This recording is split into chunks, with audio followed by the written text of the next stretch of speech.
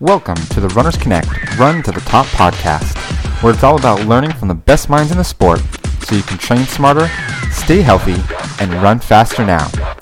And now your host, Tina Muir. Thank you for joining me today for the latest episode of the Runners Connect Run to the Top podcast. And I also would like to thank you for your feedback and reviews on iTunes. We are very excited for the future of the podcast and have a lot of great guests lined up. If you have a particular topic or guest you would like us to interview in future podcasts, you can email me at tina@runnersconnect.net. It may not come as a surprise to you, but injury-related topics are usually the most popular articles we have on Runners Connect. No one wants an injury, and it is usually the most frustrating part of being a runner, especially when a lot of non-runners and professionals roll their eyes at us. But wouldn't it be nice to talk to a professional who did not think runners were crazy and could understand both the treatment and the science side of injuries, as well as the drive and passion we have for our sport? Well, that's what you're going to get today from our podcast guest. My guest has his doctorate in physical therapy and specialises in running injuries. All runners need to listen to this podcast, and I'm sure most of you will be nodding your head as we go through this interview. I know I was with a lot of things our guest said. So who is our guest today? Today we are talking to Jeremy Stoker, who is a physical therapist working at Mountainland Physical Therapy in Kaysville. He has a doctorate from the University of Nebraska. He specialises in treating running injuries. You won't be getting any of the rolling eyes from this physical therapist. He ran his first marathon at age 15, is a certified USATF coach, and is a regular speaker at events. And most recently, he spoke at the American Physical Therapy Association National Conference. So what are we going to cover in today's episode? We're going to look at why 65% of runners and up to 90% of marathon runners will go through some kind of injury each year. How making cross-training a part of your routine can reduce injury risk, maintain fitness during injury, and allow you to return to running faster. And also we will talk about how you can use almost any form of cross-training to get the benefits. We are also going to talk about how new runners can increase their training without becoming injured, and Jeremy's hopes for developing a scale for a safe progression as a runner. Why rotating your shoes can lead to a 39% lower risk of injury, and what you need to look for when selecting your running shoes. The 3 things to consider if you have pain while running, and how to use those to determine whether to stop running or keep going. In what situations runners need to alter their racing plans or ultimately pull the plug on a race, and why the decisions you make during your return to running post-injury are critical to the rest of your running life, and what you can do to make sure you return to running safely.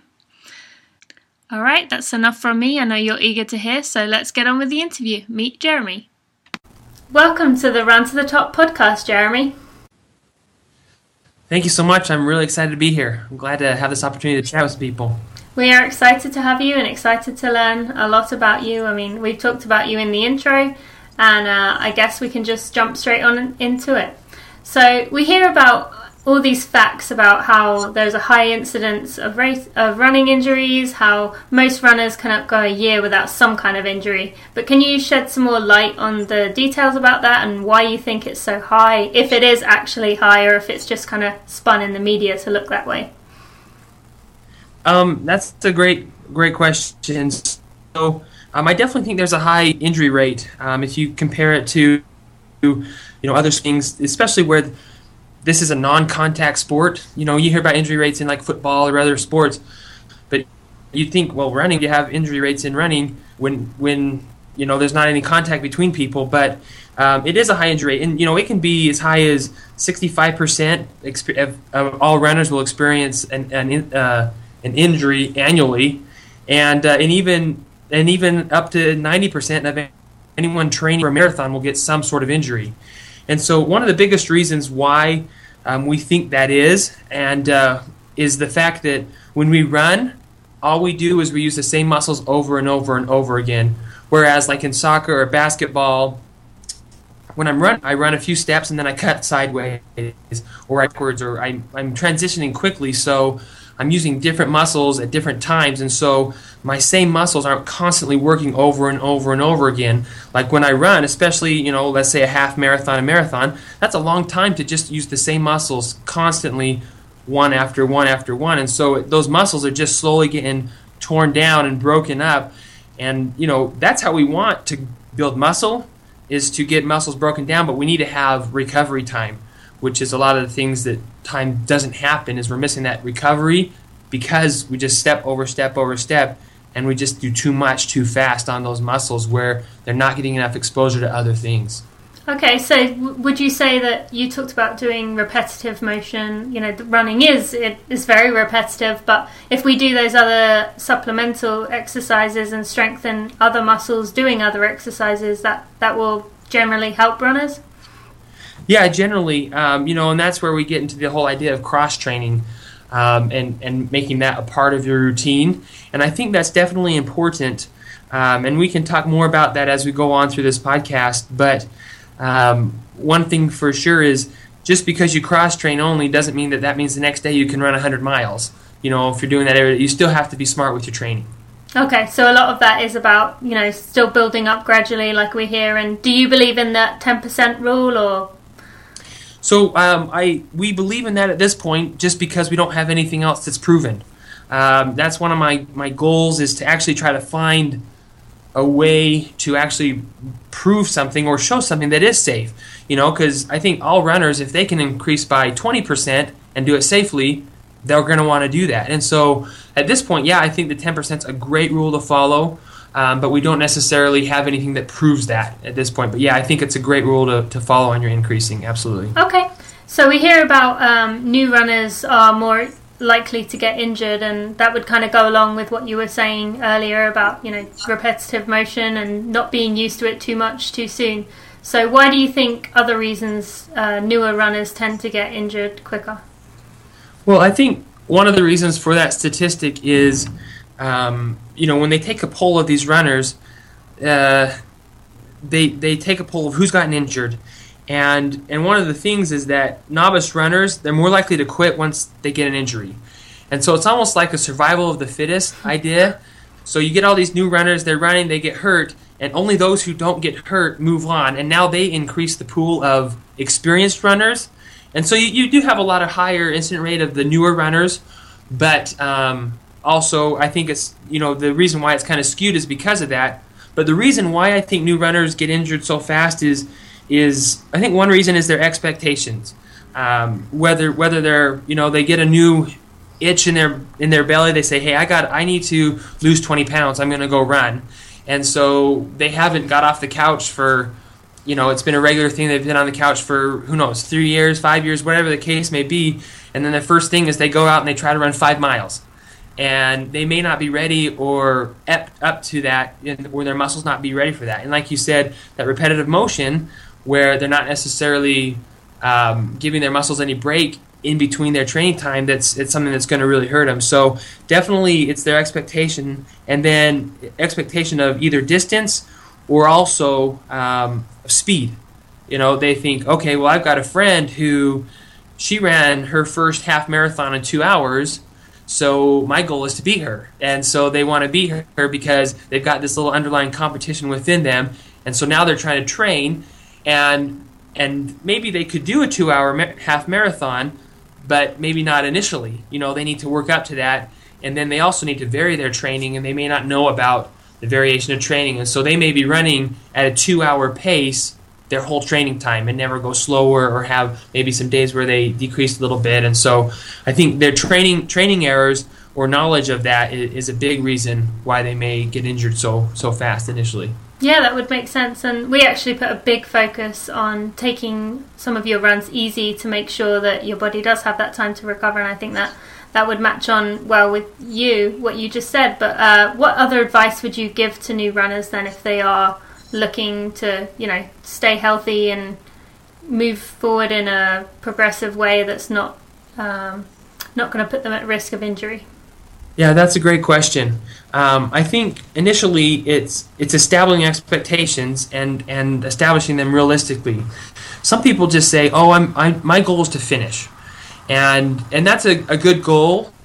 but I think at the same time you still want to kind of give yourself an understanding of what time you want to do, because whether you're just training and you don't really have an idea of your timing, you'll either train too hard, or when it comes race day, you're like, I'm just going to finish, and then they get excited with all the hype, and then they get caught up with everyone running, and they start running fast, and then halfway through their race, they're injured because they weren't keeping the same pace that they were training at, or different things like that. So I think number one is establishing an expectation and making it a realistic one. I think that Jeff has had a good pace calculator where you can kind of gauge where, your 5K time or something, and then you can kind of translate that into how much a half marathon, what your time should be with that. And I think that's a good way to start, to kind of see, okay, this is my first marathon or half marathon. And I would say not even your fastest 5K. I'd say, maybe a medium 5K pace, and then kind of put that in and gauge that for your half marathon. I think another thing with the injury prevention is thinking about long term. Yes, this is your first race, but you're going to have more races. There's going to be more races where you're going to get faster and you're going to get better and you're going to improve. But why don't you just get this one and get out of your way, but use it, do it smartly, do it slowly. So there's that, I think, with the expectations. And then I think you want to make sure that you are varying your training, like we talked about. A lot of people, someone who hasn't ran and then they go to running 5 days a week, even if it's just 1 mile a day, can still get injured because their body's not used to that exposure. So maybe working into the running on a mount, not only with distance, but on a mount during a weekly training time as well, maybe 3 days a week, 2 days a week, whatever the case may be initially, and then add your cross-training days in there so that you can build those muscles and build your core to have a strong base to work and propel yourself off of. And then I guess this is probably a good time to kind of mention that there's a study that's been put out there about training with the use of parallel shoe use is what I like to call it, or you have multiple shoes to wear during your training. And this may bring a lot of the supporters of the runners to roll their eyes, because they probably think the runners already have way too many shoes as it is. But this may be one that, and it's just a new study. I mean, it's not like it's a solid, this is 100% the way to go. But what they've shown is they did a 22-week kind of perspective study. So they followed these people from the beginning to the end, and they didn't have any previous injuries. And then they would see what they did in their training, and they showed that those who used more than one pair of shoes during their training had a decreased risk for injury. They said, even in the study, 39% lower risk. And the thought behind that is that it's not the same exact shoe. They're having different types of shoes. Maybe one's a 12 millimeter, one's a 4 millimeter drop, and it's just different shoes, so that it's just so much of a slight change that the way that the muscles function during the run is enough different that it allows for some of the other tissues to heal. And so, at this point, I would say that might be definitely one of the things that a new runner could consider, is definitely getting some good shoes. And a good shoe means something that feels good on your foot. It doesn't necessarily have to be a science of what type of arch you have to what type of shoe you should get. It's something, it needs to feel good. When you put it on, you need to feel like this is a match made in heaven. You need to feel like I'm walking on a cloud, whatever the case may be. So you want to do that, and then if you want to find another pair of shoe that you can use and alternate throughout your training, they said that those who had the reduced injury rate, they used one shoe no more than 58% of the time. So they still had their favorite shoe that they would use for most of the time, but they would vary it out. So that's one way that I think a new runner, just given that study, and that study was by Malisu and his group in 2013. It was published online. So I think that's one way that they could definitely consider. And we could probably start talking about cross-training right now. Does that sound okay to you? Yeah, that's fine. First, I just want to say that that's really interesting what you just said about the shoes, and I'm kind of glad to hear you say that, because I rotate my shoes, and I've always believed in that and the importance of it, but, I've never heard a study that actually proves that it is worthwhile and it's something that you should do, and I'm glad to hear you say that. But yeah, let's transition into cross-training and its importance. Okay, I will say another thing, just like you said, and I think a lot of people, they vary their shoes just for the fact that they want to see like the cushioning return, and I don't know if that was so much of the reason as why they thought, but more it was just the idea that it was just the different, what we call neuromuscular function, or way that the brain and the muscles are working together with your running. So, but I think cross-training is an important one because, I'll get runners into my clinic, and first of all, I have to applaud any runner that comes into the clinic because, as you're aware, runners like to run. So if someone comes into my clinic, I have to applaud them just for being in there because, first of all, they don't want to be there, but they do want to run. But they don't want to hear you can't run or different things like that. And my real goal, I want to get people running, and I want to keep people running, and that's why we're here talking about injury prevention, is so that they can. But so runners like to run, and so when we talk about cross training, you sometimes will get the roll of the eyes, and people are like, "Really? You think we need to cross train?"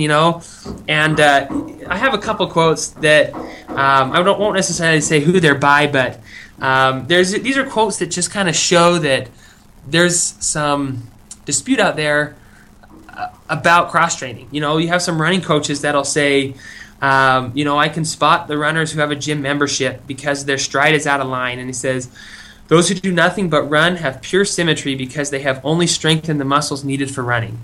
And so as we talked about before, you need to strengthen those muscles, but if that's all you're doing and you're doing it too quickly, then those muscles are going to get tired and they're going to get a strain. And so one of the things I like to say, and this is for novice runners and experienced runners, excuse me, but there's a couple studies out there that show that, a stronger core, there's one that says a stronger core can reduce or decrease your run time in the 5,000 meters. So they took a study and, showed those with the core strength, and then they showed that getting that stronger can reduce your run time in the 5,000 meter. But also in that same study from Malisu that talked about strength training or the parallel shoe use, also mentioned some strength training and some participation in other sports. And they found that with participation in other sport activities next to running, so doing it together, they also found to be protective against running-related injuries. So, that ability to cross-train or to use other activities, and cross-training can be anything. I mean, it can be swimming, it can be biking, it can be hiking, it can be like a high-intensity interval workout, it can be rowing. I mean, there's boxing, Pilates, jump rope. There's just a million things that it could be. The important thing is getting different muscles, different exercises, and at the same time, we're kind of working on our coordination and also our core strength that then helps us and translates back to running. But one other study that showed that said strength training, and that was explosive and or heavy weight training, improves long-distance running performance and or running economy. And so I think that it's important that runners know that strength training is essential, or not necessarily strength training, but just cross-training is essential to help them run. And if you're injured, you can't run. So that's the thing is do I take time off to keep my body healthy so that I continue to run, or I just continue to run and get hurt? So I think it's important that cross-training is considered in there and should be something that's not necessarily planned at the end of your training or when in need, but should be planned during the course of it, So I think that's important, one thing. And you can see both improvements in injury prevention and also in improvement or time improvement things. And that's just with the ability to stay healthy, you can run faster as it is. So regardless of other studies that show that they actually improve your time, it just helps staying healthy, which keeps you running. Yeah, and that's so important. And I just want to differentiate for a minute. You talked about having a strong core, but I just want you to explain a little that, because I did not realize this until a few months ago, that when you say a strong core, that doesn't necessarily mean you can, hold a plank for 10 minutes or do 100 sit-ups. You're not talking about, getting that six-pack look. This is like the entire trunk as a whole, and not just exercises that focus on those what people traditionally consider abs, but the entire trunk. So could you just reiterate that a little bit? Yeah, that's a great point. I think the term core needs to be defined, and that's in multiple disciplines. The term core needs to be defined, and that does include your tummy, which a lot of people think about, like you said, the six packs and the abs of steel and all that kind of stuff. But it also includes your back muscles, which help to hold you erect. And then an important part that is often neglected is your glute muscles right around there, because that still is stabilizing your pelvis. And if that pelvis isn't stable, then you don't have anything to grow off of or build from. So, and like you said, you can plank for 10 or 15 minutes, but is that going to translate to running? Do you know what I mean? And so it's one thing to definitely build statically your core, but you also got to consider building dynamically, because when you run, that's what you do. You're having a dynamic movement, so this core needs to be strong to push off of. It's kind of like if you've got a slippery floor, a wood floor, and then you've got a blanket on top of the wood floor, and you go to push off of it, the blanket kind of slips out and you don't really move. And that's the same with our core. If our muscles aren't able to push or propel ourselves forward against something, which is our core, our strong core, then A, we're not going to move, or B, we're going to move incorrectly and cause some injury or some compensation somewhere up down the chain. And so I think, like you said, it's important that we consider the whole trunk. So that's, even I'd say upper back. So, from pecs down or shoulder down to our gluteal region, and to do that statically, and then consider doing that dynamically as well. Yeah, okay, that's a great analogy and way of looking at it. That's interesting. I like the way you specified that there. So let's talk about injuries just a little bit, as that is one of your specialities, is working with runners. So runners are notoriously bad at ignoring pain and running through injuries till it gets to a point where we need time off. I mean, I know I have a good friend who's an athletic trainer, and he used to hate working with runners because he used to say, "You're so stupid, like, why do you keep going?" And is there any reason why you think runners, do run through pain, especially as you get to see both sides of the story? You see the physical therapist side and you see the running side. So you're kind of in the middle there. Well, yeah, and I think I don't want to downplay runners for that, because if I were to consider a runner who keeps running and is injured versus someone who sits on the couch and is gaining weight and really adding to this obesity epidemic that we see going on, not that I'm a proponent for injuries and keeping running and all that kind of stuff, but I gotta pay it to them that they're running, they're out there, they're being active, and that's important. And I think that's part of the reason why they do it, is because a lot of runners identify themselves by the way that, and their ability to run. I mean, if you had a running convention, everyone would love to have a sign on themselves that says, "Hi, my name's Jeremy. I run 50 miles a week, and I've ran 20 marathons." I mean, they would want that on their name tag, because that's kind of how they identify themselves. It's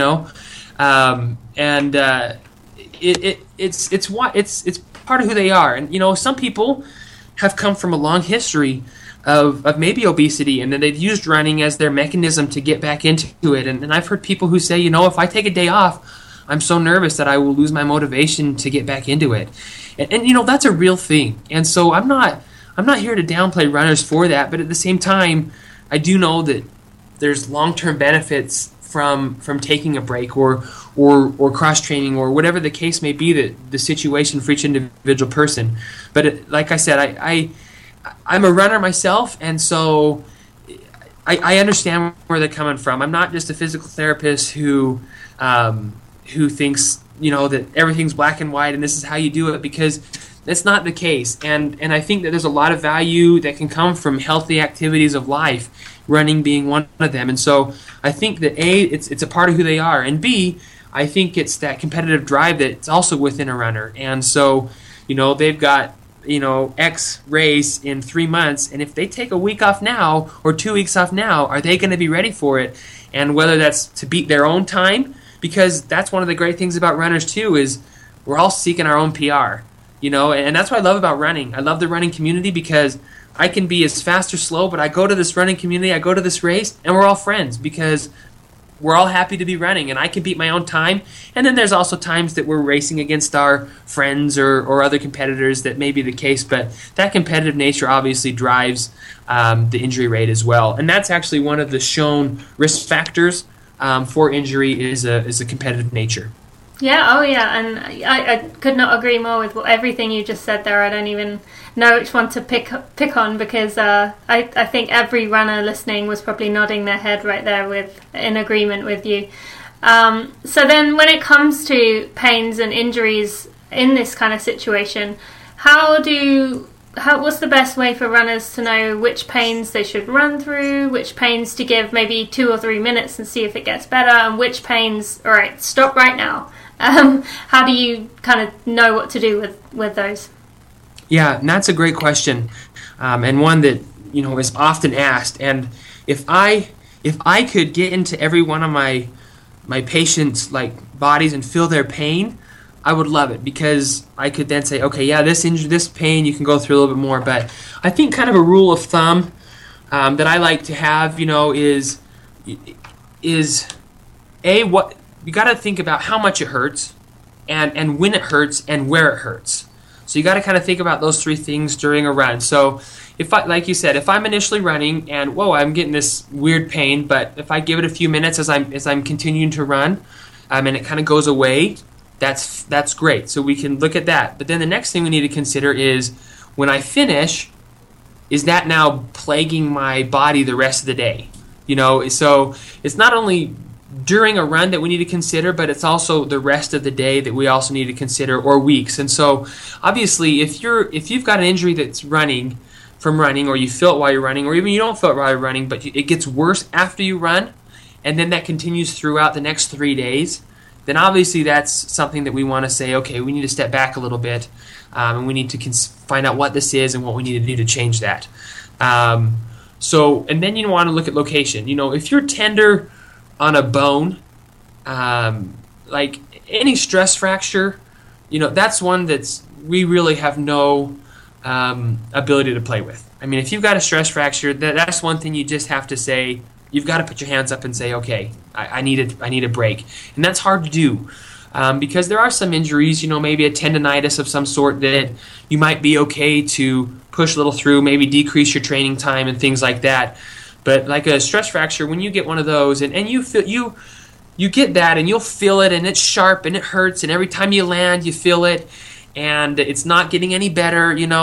That's something you want to say, okay, I need to go get this looked at. And of course, I'll put a plug in for my physical therapy peeps. That anytime you have an injury, you're more than welcome to obviously go to a therapist, and they'll help you. And one of the things that, this doesn't apply to everyone, but if you're close to us here in Mountain Land, you can come in and we'll do a free screen on anyone, and we'll just kind of quickly assess you, and then we can kind of give you a guide on whether you should continue to run or whether you need to back off a little bit. So that's one of the perks that we offer at Mountain Land Physical Therapy to people, is that if they're needing to come in for a free injury screen, it's not a full evaluation, but we'll screen them and then kind of give them an idea on what to do. But you want to look at your daily activities is really a guide that I think how you feel the rest of your day is an indication on what you need to do with running pain. Yeah, that's a good way of looking at it, and I will put a link to your clinic. What town is that in Utah? So I'm out of Kaysville, Utah. Okay. Where my clinic's at. Yeah. Okay, so if you are in the Kaysville area, you can go get a screening. But I will put links to Jeremy's clinic, and in addition to our pace calculator that you talked about a little bit earlier, and anything else in our show notes, which will be at runnersconnect.net/RC50. So so you would say go to a physical therapist. And we did actually write an article about this a few weeks ago with how easy it is to get direct access based on your state to a physical therapist. So we'll also put a link to that, which will help. Do you think runners have a higher tolerance for pain than most other athletes in other sports? That's a great question.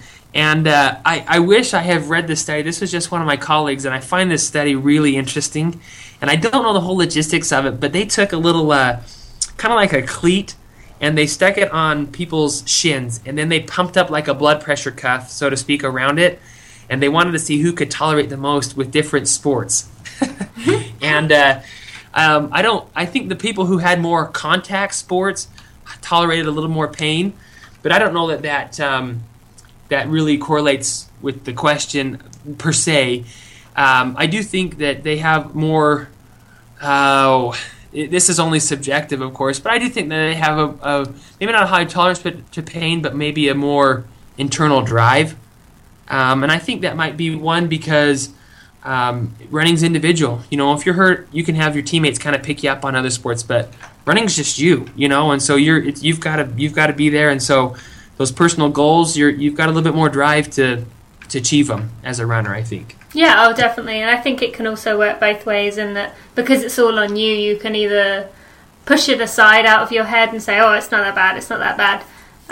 But then you can also take it the other way because it's just you in your mind and you can't rely on anyone else. You can kind of spin it out of control. And I know I've been guilty in the past when something hurts, my mind goes into overdrive. So I think we can be both good and bad with that kind of situation. And I think a lot of our listeners are going to love that you keep bringing up these studies and articles because we really like the science and the details behind things rather than just saying, oh, my friend told me that this, you're actually bringing up hard evidence here. So that's really great to hear, and I'm sure people will enjoy listening to that. So what about if a runner has like a big race coming up? You mentioned that earlier, and they really don't want to take time off, but is there anything they can do if it is getting close and I really want, even a day or two, it's just going to spin that mind into overdrive? And anything you can recommend for those situations? We'll probably need to put another link here for one of Jeff's articles on the amount of VO2 max capacity loss or aerobic threshold loss that he's kind of put out before. Given a week off, your actual loss is pretty minimal. So I think that's one of the things, and I think that another thing is it really is considering where you're at in your training. And I think all injuries need to be treated seriously, but individual as well, because if you've got someone who's trying to qualify for the Olympics versus someone who's just trying to complete their first marathon, no offense to the person who's trying to complete their first marathon, but those are different. Those are different scenarios. The person who's going to complete their first marathon, there's going to be another marathon almost every weekend of the year. You can easily get multiple marathons every weekend. So it's not like if they miss this is the end of the world. But at the same time, for that elite athlete, they may ruin their running career depending on it. But I think that sometimes it's important that they can think about, A, is my goal to finish, or A, is my goal to get a certain time? And if they can shift their mind to the fact that, I just need to finish. Let's say they have 3 weeks till their race. And they have this new pain that's been coming on for the past couple weeks, but they can first rule out that it's not a stress fracture, and then they can kind of alter their training significantly to the point where, okay, I'm not going to get my PR in 3 weeks, but I'm going to finish the race. And so if they can alter that mindset a little bit, it's still an accomplishment. Definitely, and I think hopefully this will help runners realize that being able to say, okay, I'm going to take a step back, I'm going to be smart for my future health, I'm still going to finish my race, and that's the accomplishment, is finishing my race, even despite this pain that I had, I'm still going to be able to finish my race. But then they can alter their training, and like we said, if they take a week off and maybe cross-train, get on the bike, keep that aerobic fitness up, and try to get the strengthening where you can strengthen without pain and still keep your running muscles strong, then it's not going to be their best time, but they're going to finish, and that's okay. And they can pat themselves on the back because they listen to their body, knowing that next year they can do it again and they can get better. And I think that's an accomplishment. If we can get a little paradigm shift in our runners on how we think a little bit when that comes to that, I think that's important. Oh no, I think that's a great point you bring up there, especially because we as runners can be guilty of thinking, this is it, I have to do it now. But like you said, there's races all the time, and even for elite runners, there's always going to be another race. I mean, I tend to get caught up in that myself, thinking, when's it my turn? When I have to do it this time? But I think everyone can kind of learn from. There's always going to be another opportunity, and unless you're kind of in the situation where you're 38 years old coming to the end and you're an elite runner trying to qualify for your first Olympics, then maybe you're kind of getting towards the point where you're getting to the end of your limit there. But for the most part, we can always keep improving, and there's always other opportunities. So I think that's a good point you bring up, because we can often forget about that and kind of think spiral ourselves out of control and think that there's never going to be anything else. So that's a good point to bring up there. And so what point would you say people would need to pull themselves out of a race, like particularly a marathon or even further? Is there a situation where, it's really not worth, if you're going to limp your way through 26 miles and then need, 3 months off, as opposed to if you stop now, you may only need 2 or 3? Yeah, that's a great question, and definitely a golden question to always answer. But stress fracture, for sure. If you've got a stress fracture, you got to pull the plug. There's no question about that. And that can be in multiple places. It can be in your shin. It can be up in your femur, right up by your hip. There's lots of different places where a stress fracture can occur. But I also think that if you can't walk 2 steps without having significant pain, obviously running 13 miles or 26.2 miles or whatever the case is, that's going to be a little bit of an issue too. But I think how to decide to pull the plug or not, that's always a difficult question. But it's when you are running and you're crying because of pain within the first mile. And sometimes those tears can become because of emotions. There's a lot of emotional tie behind it. But when it's a pain cry, that's obviously a state where you've got to just say, hey, I've got to pull the plug here. I got to be a little bit smarter. Yeah, definitely. And it's funny you mentioned that. My first marathon experience, I know I should have pulled the plug. The week of the race, I couldn't walk on the Tuesday, and I needed to race on the Sunday, and everything went wrong. But that was my stubbornness, and I did have the crying tears, and nope, I was going to do it, and lots of mistakes learned, but I think a lesson that many of us have learned, and yes. It's funny you brought that up there. So then when it comes to injuries and recovering, so you know a lot about returning from injuries, and are there any specific recommendations or thoughts you have on returning to running? As that's something a lot of our listeners are very interested in. And that's excellent. And this is, I think, an essential part in a runner's training, because if they've committed themselves to taking some time off, like I said, we've got to applaud them for that.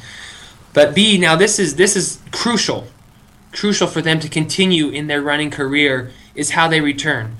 Because too many people will either come back too fast, either with speed or distance, and then they get hurt again. Whether that's in the same spot or in a different spot, now they're injured again, and now they think, well, I'm not meant to be a runner. Or I can't do this anymore, my career's over, this is my next injury, and it's just perpetuating on top. And it can really be mind-numbing and boggling and hard that they just give up running altogether because they've had too many injuries in a row. And so this is a critical stage for a runner, is this initial return to running.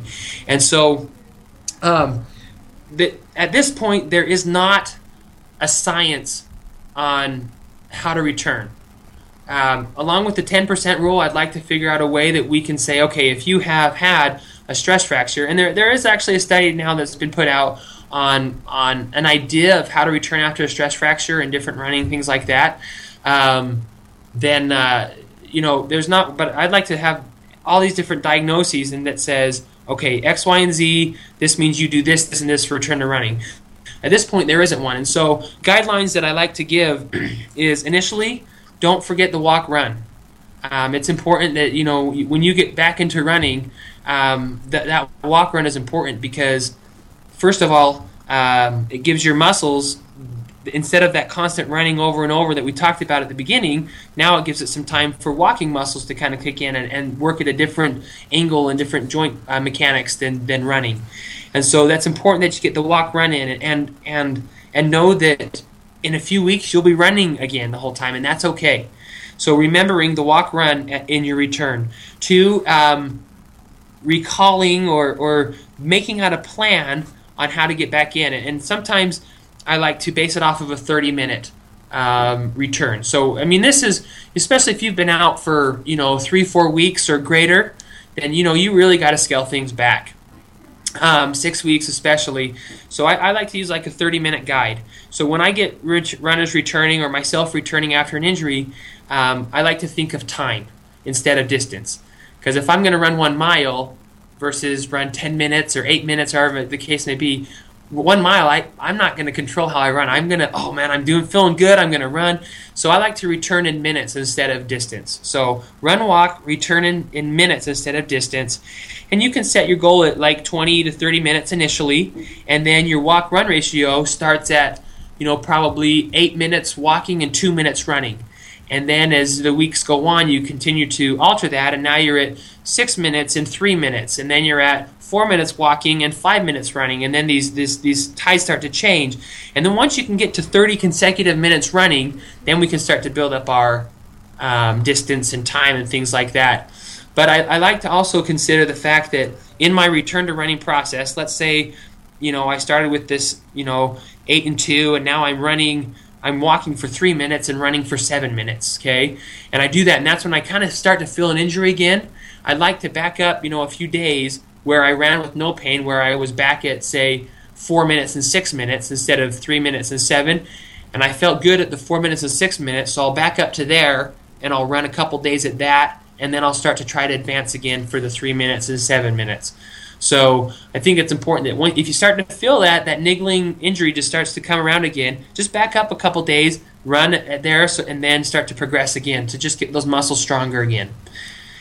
That's a great point right there. I really would like to highlight that, because I think a lot of runners go through this where they're returning from an injury and you are at that point where, you're only at 10 minutes or whatever, and you get some kind of pain, and a lot of people freak out and, what am I going to do? I obviously need more time off, and they, either may take 2-3 more weeks off or just absolutely spiral out of control mentally. But I think that's a great point you brought up right there, that you don't have to, that doesn't mean that you have to start from scratch again. You just have to backpedal a little, and if it still is bugging you at the lower minutes, then fine, maybe back off even more. But I think that's great that you mentioned that you don't have to, all is not lost if you feel even a little bit of just feeling it. And sometimes it can be difficult to tell, those kind of ghost pains, whether it actually hurts or whether you're just worrying about it. But I think that's a really important point to bring up right there. So thank you for that. So any other thoughts on whether runners should increase their other activities, or you talked about the importance of cross training, or whether during that return to running time what they should include in addition to the building up their running? Great point. And I'll take it one more step back, not only to include in their return to running, but in their time off. This in your time off, you've really got to you've got to be motivated and say, hey, I've got this time off. I'm really going to use this time to maybe do the things that I'm not normally doing, get that core strong again. But, cross-training is important. It's not only for muscle strength, but also just your heart. Your heart needs that pumping, and it needs to be ready for you to run again. And so if you have an injury and you can bike and it doesn't hurt you, great, get on the bike. If you can swim and it doesn't hurt you, get on, swim, And granted, it's not running, and it's going to take more time or less time depending on the activity than running. Sometimes biking, to get the cardiovascular fitness level that running takes, you may have to be on the bike a little bit longer than you would have normally for a regular daily run. So you've got to consider that kind of stuff and just kind of pay attention to your fatigue level and your exertional level, where you kind of feel, okay, yeah, this feels like a 5 mile easy run, and this is about how long it took me to get there, and kind of consider that. But yeah, especially on your time off, and then as you kind of build up back to your time of running again, you want to start to add a little bit more of maybe agility activities into your cross training before you get back into running. Maybe try some skipping or some jump roping and see if that hurts. If that doesn't hurt, then great. We've got a good indication that we're getting to the place where we're going to be able to start to run again.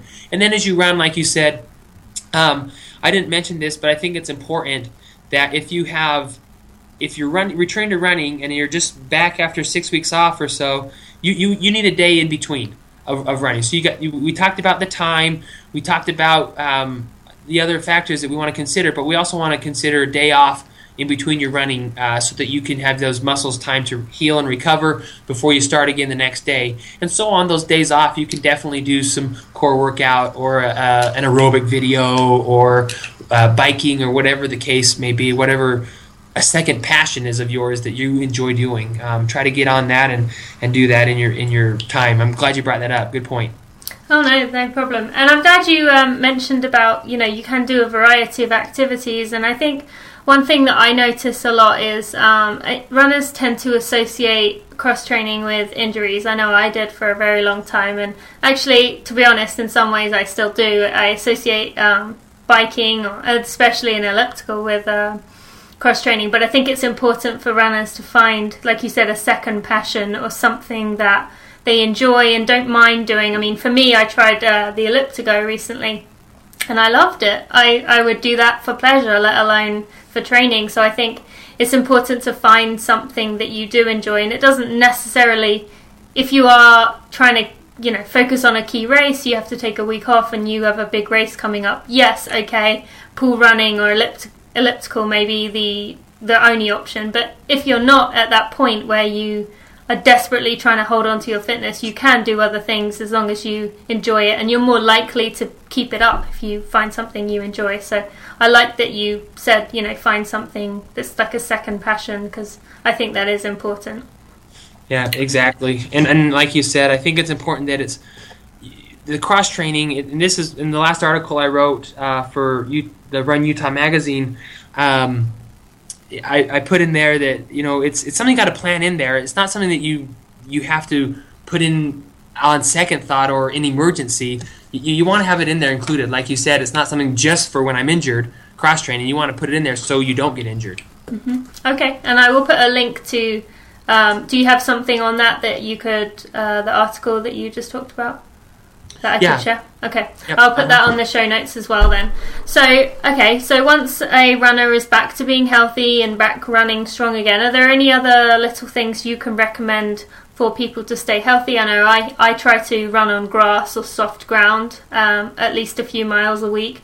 And then you could maybe talk about shoes or stretching, whether to stretch or not stretch, whatever. What other things would you recommend for people to avoid injuries?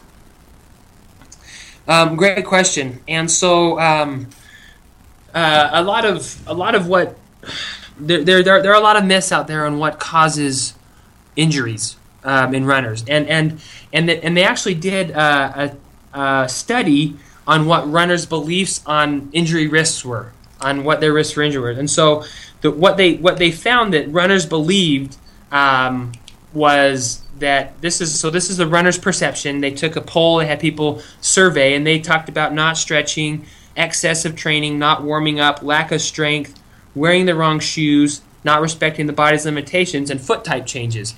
So that's what the runners perceived. And so what actually is shown, and not that those are wrong, but there's no hard evidence to support all of those.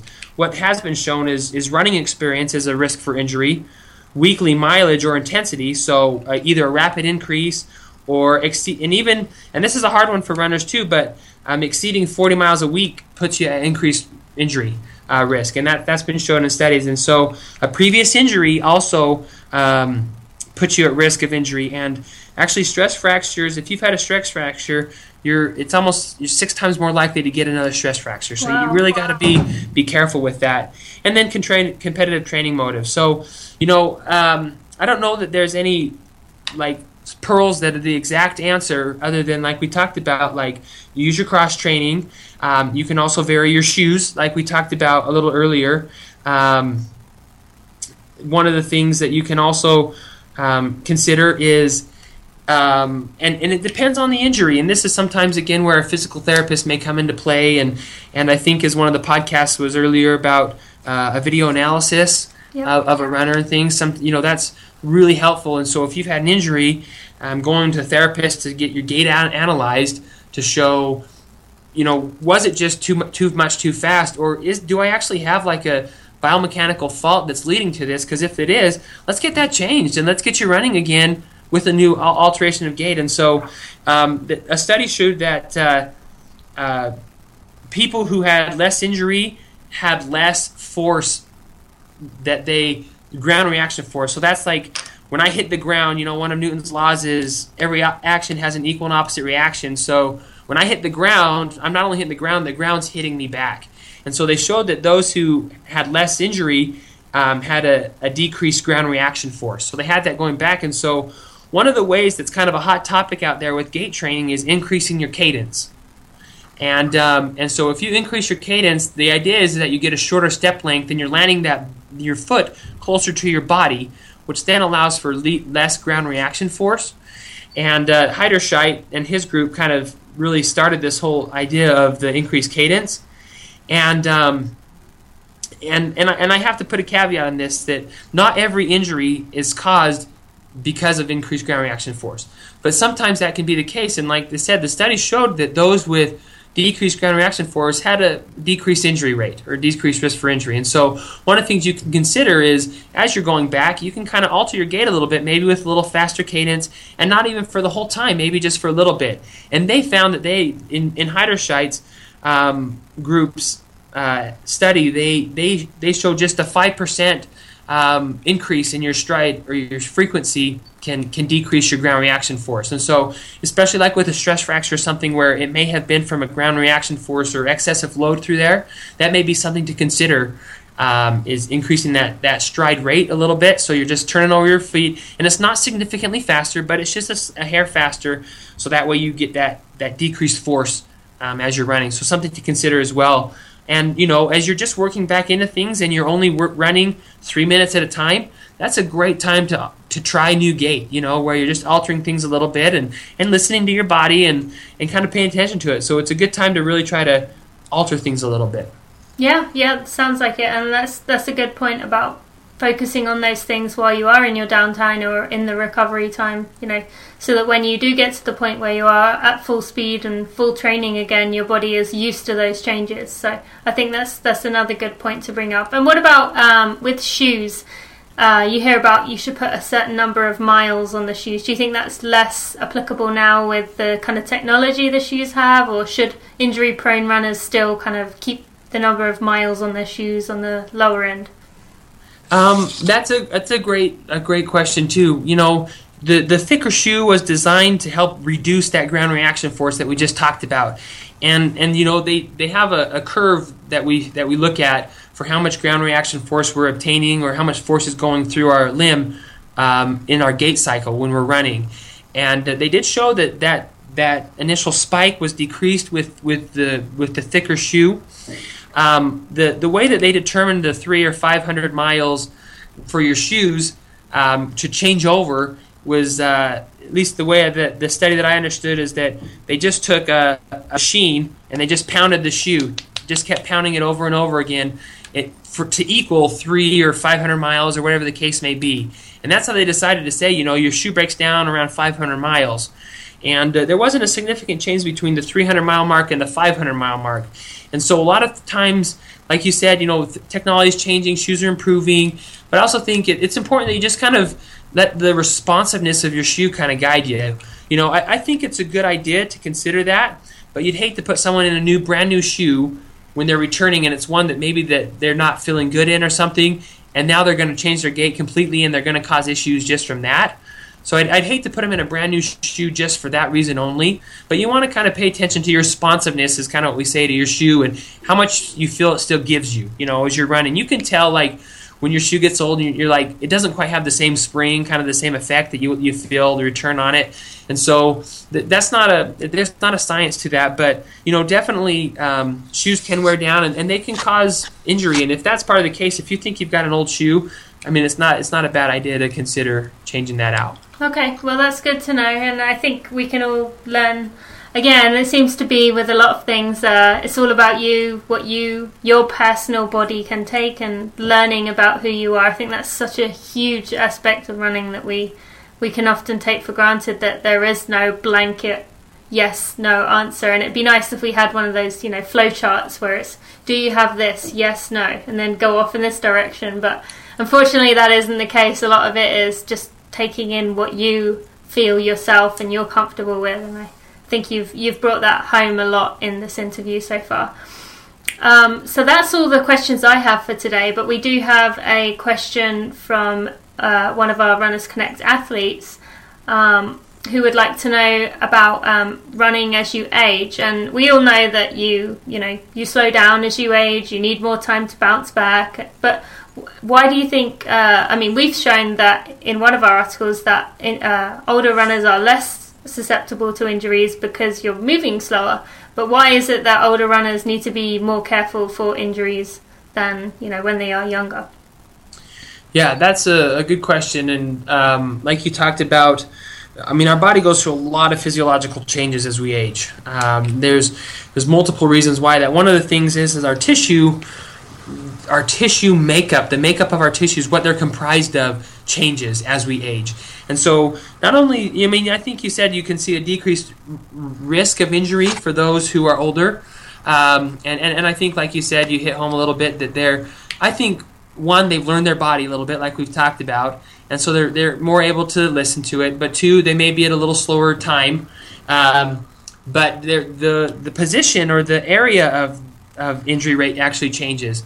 And you see a lot of males with calf injuries more as they age. And that's part due to we talked about the collagen or the tissue, the fibers that compose the tissue, the changes that come with that. And so I think that, as you age, first of all, power to you, because I hope I'm 101 and I run a marathon. That's my goal. Is I want to be able to do that, because I get so much inspiration from those runners who have kept themselves healthy enough and the ability to run as they've continued to age. But it's important to know, like you said, is your frequency of running has maybe got to alter a little bit, and possibly that's one of the reasons too, is their lifestyle now has changed, where they maybe have more responsibilities in their life, and so they're not hitting the everyday running. They maybe are running a few days a week, and so now their tissues have time to heal a little bit more in between each run.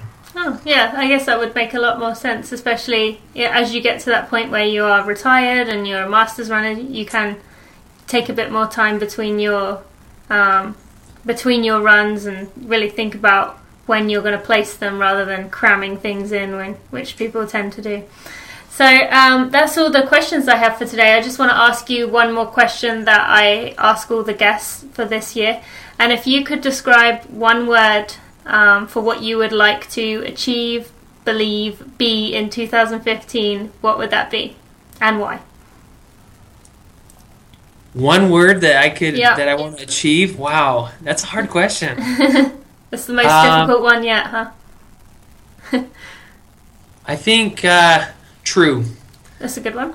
I want to be true to who I am, my beliefs, my desire, my visions. So I want to be true and stay to that. True to my family, all that kind of stuff. I think true would be the one word I would try to choose. That's great. No, that's a wonderful word. And it's just really been interesting to learn the words people have chosen. They're all very deep and thoughtful words, rather than just, simple things. So it's great to hear that. And thank you so much, Jeremy. I've really enjoyed talking to you, and I've learned so much. This has been fascinating, and I'm sure people will really enjoy listening to this. We've got a lot of links for people to go out check on, so you can go to that at runnersconnect.net/RC50. And thank you again, Jeremy, for your time. Yeah, it's been my pleasure. Thank you. I've had a great time. And there you have it. That was a lot of helpful information. I learned so much, and I feel so much better about being a runner now and what to expect. I love that Jeremy showed us the science, but still had the empathy to understand that we are out there doing what we love. I hope you got as much from that interview as I did. Thank you for listening today. If you did enjoy listening, I would really appreciate it if you could leave us a review on iTunes. I created a video to show you how, which you can find at our link at runnersconnect.net/RC50. Favourable reviews help us towards our goal of being the #1 running podcast, and we would love for you to help us get there. Thank you in advance, and have a great week of running.